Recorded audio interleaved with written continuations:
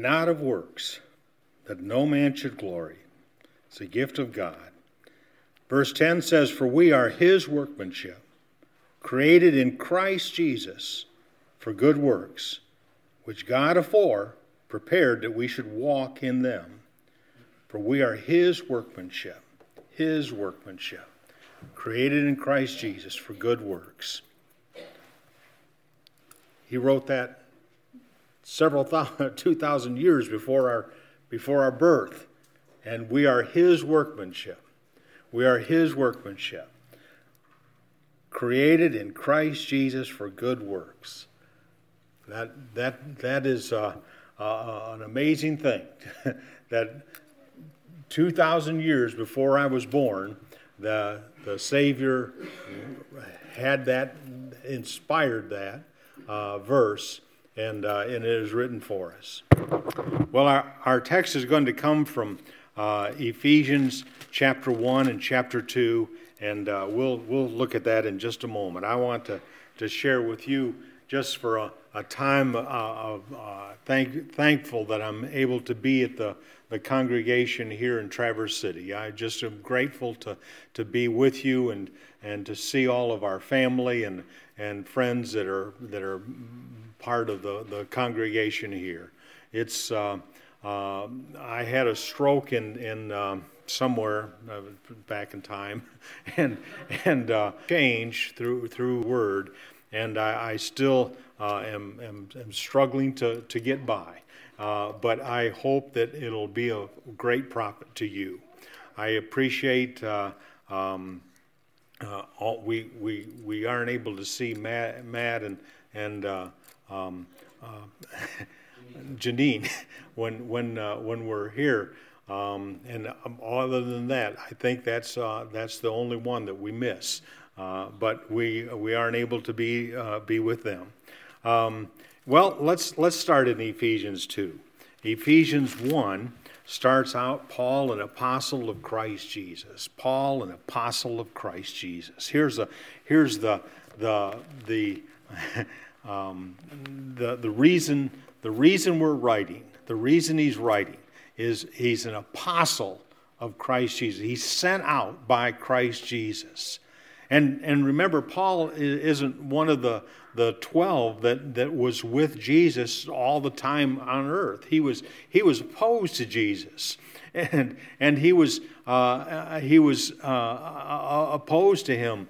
And when Paul becomes an apostle, he becomes one of the great men of God, and we learn so much about Christ because of Paul. Paul, an apostle of Christ Jesus. To me, it's just a startling thing that here one could be so opposed to Christ, but he's completely changed, and the opposition to him brings the information that we didn't have from anybody else. So now I'm in verse 1 of Ephesians 1. Through the will of God, to the saints that are at Ephesus. Now, some versions of this don't have Ephesus. It's 100 years or so after, and some of the ancient versions didn't have Ephesus. It's no problem. We know that it was to Ephesus. But originally they sent that to congregations. I don't know why that's a problem for some people, but to them it's a great problem. But it's not a problem to us. But because we know that it went to Ephesus, and we know that it went to other places too.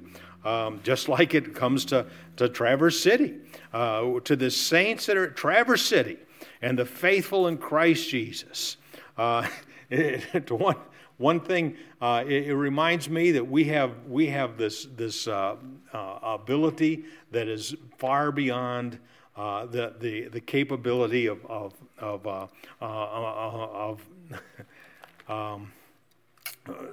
far beyond the capability of modern writing. Faithful in Christ Jesus, grace to you and peace from God our Father, and the Lord Jesus Christ. He writes to us like, now keep this in mind. This is important for you to understand. He writes to us like we're members of the Lord's church. We're members of the Lord's body. We're members of his body. And he writes to us, now keep in mind, this was written before you were born. And even the oldest of you, it was written before you were born. And so it was written before you were born, and grace to you and peace from God our Father, the Lord Jesus Christ. Now keep this in mind. The Lord speaks to us in the future tense, actually. He speaks to us like we're going to be. He speaks to us like we are now. But he speaks to us, so it's unlike anybody else that sees us. We'll see that in a moment. But look at this. Jesus writes to us, grace to you and peace from God our Father and the Lord Jesus Christ. Paul writes to us and brings us grace and peace from God the Father and the Lord Jesus Christ. Blessed be, and it's going to go clear through verse 14. It's going to be one sentence, all sentence. Now I wouldn't want to have to diagram that, but here's this one sentence, and all this praise of God, all this praise of Jesus. Blessed be the God and Father of our Lord Jesus Christ. Blessed be, who hath blessed us with every spiritual blessing in the heavenly places, even as he chose us in him before the foundation of the world. He chose us before the foundation of the world. He knew the church was going to be here. And if it's going to be here another 2,000 years, he'll have them saved too. And before the foundation of the world, that we should be holy and without blemish before him in love. Without blemish. Without blemish. No blemishes, nothing in the past. Having foreordained us through the adoption, unto the adoption as sons through Jesus. Verse 5, foreordained us unto the adoption as sons through Jesus unto himself, according to the good pleasure of his will. According to his will, according to the good pleasure of his will, he foreordained us to the praise of the glory of his grace, which he freely bestowed on us in the beloved, in whom, in verse 7, in whom we have our redemption through his blood. We have our redemption through his blood, the forgiveness of our trespasses, according to the riches of his grace. Now, how much is that? The riches, according to the riches of his grace. That's how much our sins are forgiven. The riches of his grace are far greater than we can measure, far greater than we know. And according to the riches of his grace, he's far able to cover our trespasses and the sins, and according to the riches of his grace. Verse 8, which he made to abound toward us, his riches and his grace, he made to abound toward us in all wisdom and prudence, making known to us, verse 9, making known unto us the mystery of his will. Now, it was before Jesus came, it was a mystery. It was hard to understand. I'm sure they didn't understand that the Gentiles, we Gentiles would be added, and we would become unto the making known to us the mystery of his will, according to his good pleasure, which he purposed in him. He purposed in him. Verse 10, unto a dispensation of the fullness of the times, unto a dispensation of the fullness of time, to sum up all things in Christ, the things in heavens and the things on the earth, in him. It all belongs to Christ. It all goes to him. In him I say, verse 11, in whom also we were made a heritage. A heritage.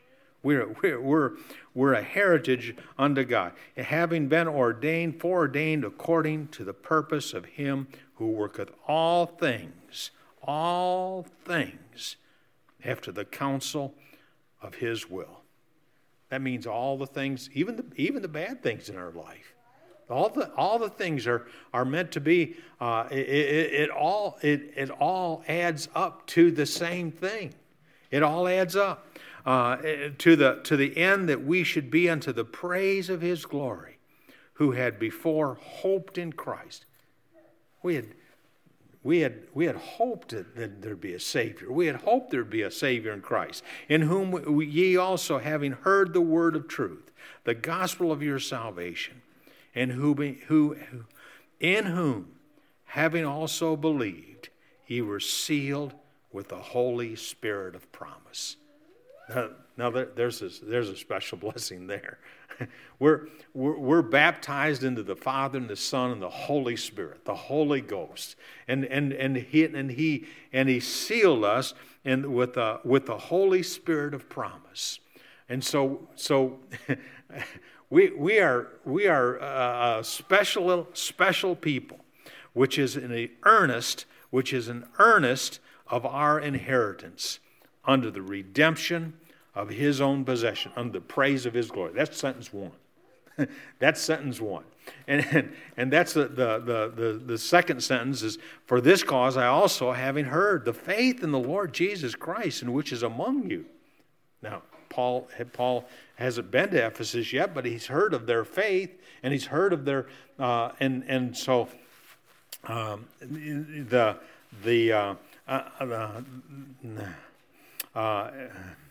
for this cause I also, having heard the faith in the Lord Jesus, which is among you, and the love which ye show toward all the saints. This is the love that you have toward all the Christians, all the saints. Cease not to give thanks for you, making mention of you in my prayers, that the God of our Lord Jesus Christ, the Father of glory, the God of our Lord Jesus Christ, the Father of glory. Wow, what a phrase. What a phrase. The Father of glory, the Lord of our Father, the God of our Lord Jesus Christ, the Father of glory, may give you a spirit of wisdom and revelation, the knowledge of him. Now look what he's looking. Look what he's asking for. He's asking that we would have a spirit of wisdom, that we would have a spirit of wisdom and revelation in the knowledge of him, that you may know him with the spirit of wisdom, it's just supernatural thing, having the eyes of your heart enlightened, that you may know what is the hope of his calling. What is the hope of his calling? Now that's what you want to know more than anything. What is the riches of the glory of his inheritance? The riches of the glory of his inheritance in the saints. What the exceeding greatness of his power to us. He's got to use all of these expressions that go beyond the regular word. It's that you may know what is unknowable, that you may understand what is ununderstandable, that you may comprehend what is uncomprehendable, that you may know this. Now that you may, the power to us who believe, according to that working, and in verse 19, according to that working of the strength of his might.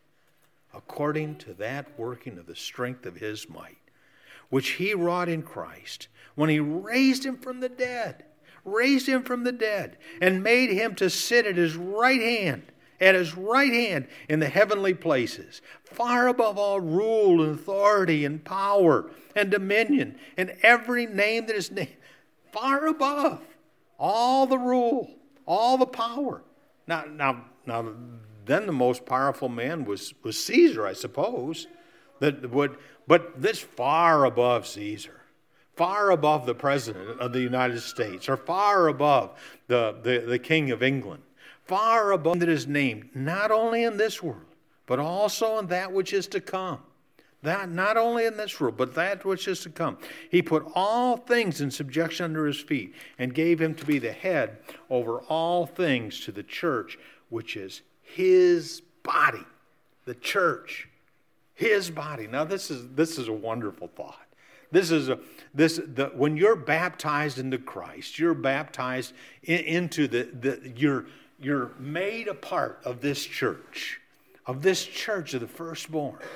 That's the church. It's not a man-made thing. It's not a thing here on earth.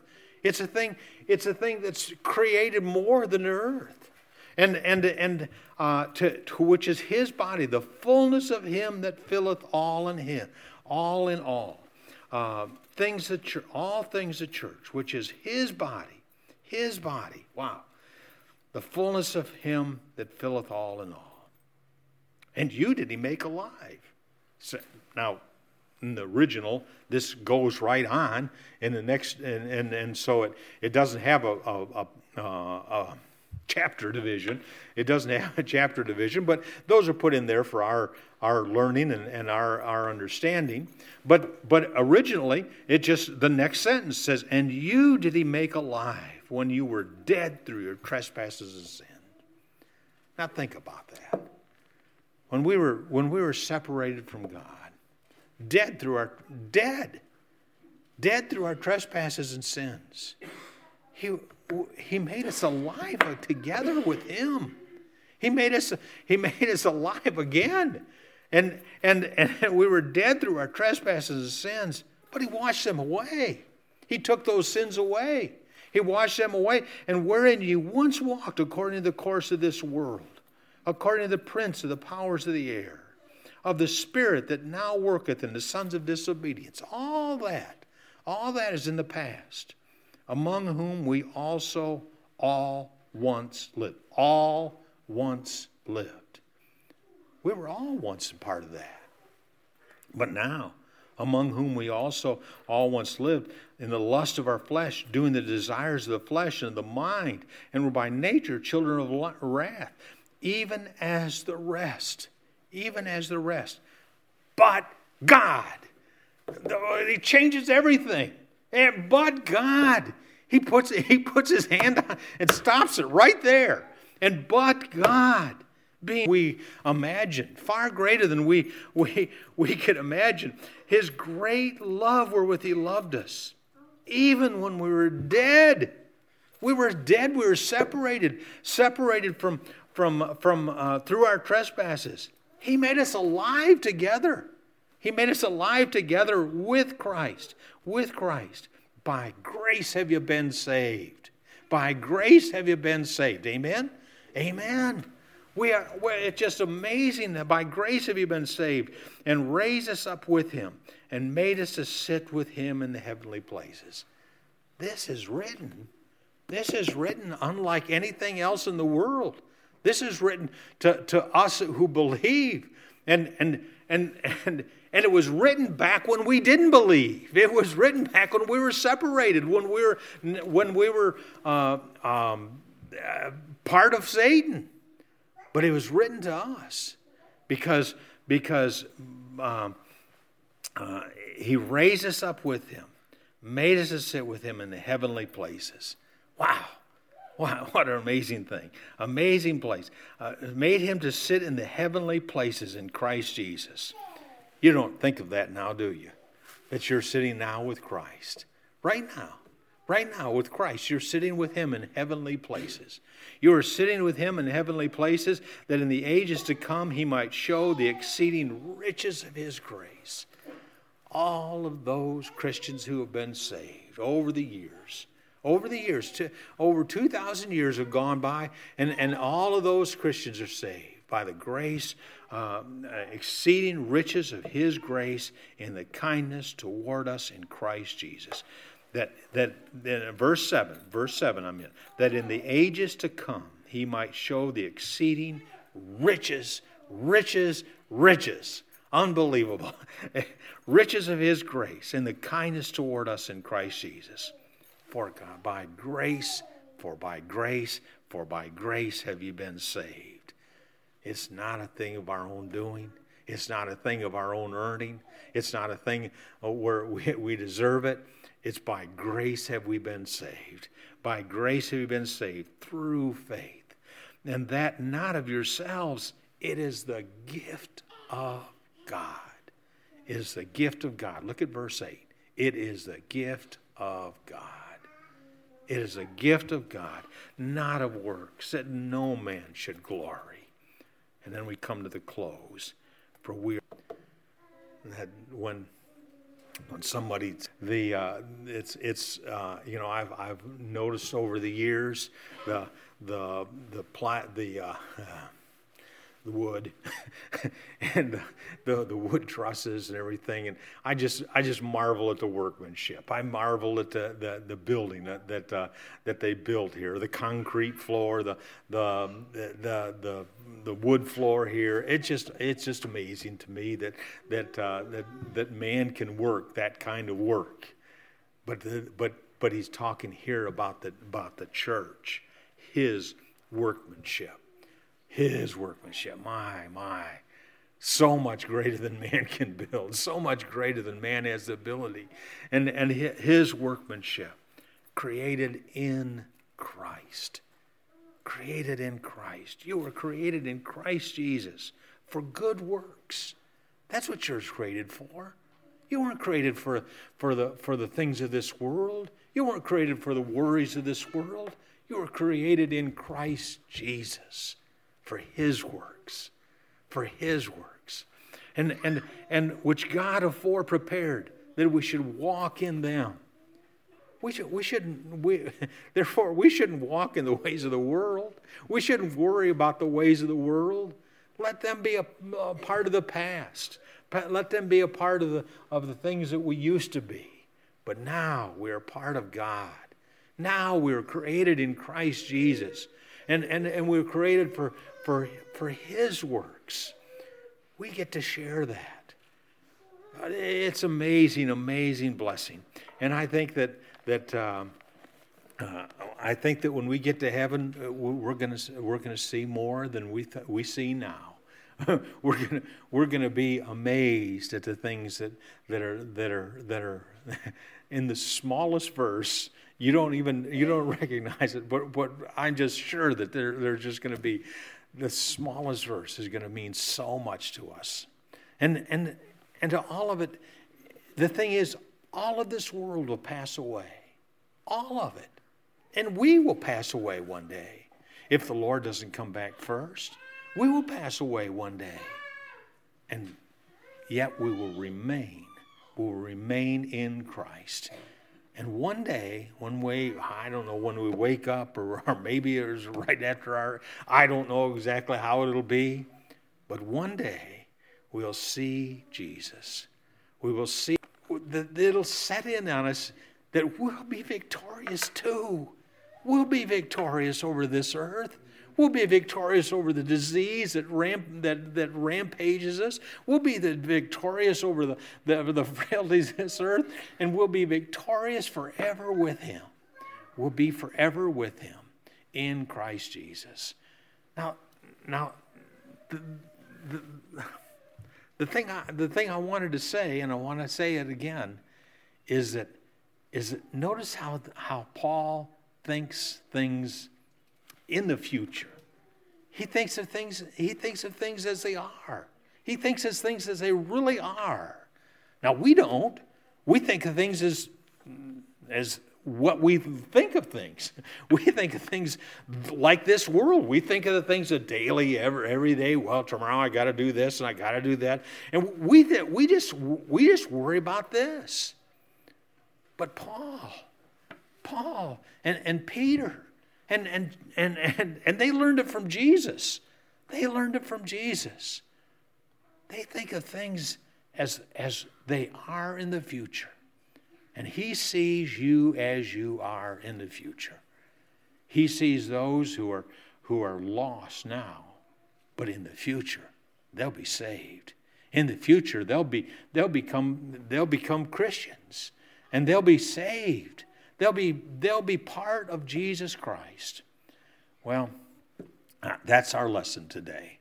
I think Jesus sees things as far greater than we can comprehend. I think that when we see, we start to see things, and we start to see them, but that's only the beginning of what Jesus sees. And the thing that I want to say to you as I close today, thank you for being with me, and thank you for your prayers. Thank you for helping me to recover to the point that I am right now. But I want you to know that it's Jesus. It's Jesus that makes us who we are. It's Jesus that gives us the ability to see what is beyond our hopes, beyond our desires. Thank you for being here this morning. Thank you for worshiping God and worshiping Jesus Christ. Thank you for bowing in the Holy Spirit and worshiping God. And thank you for this congregation. Let it forever and ever. We thank you, and as we stand together to sing this song of invitation, you have an opportunity to respond to the invitation of Jesus. If you haven't done it yet, please take that opportunity. Please don't let anybody stand in your way. Don't let my weakness, don't let the power, because it has eternal blessings. It has something that you will never regret.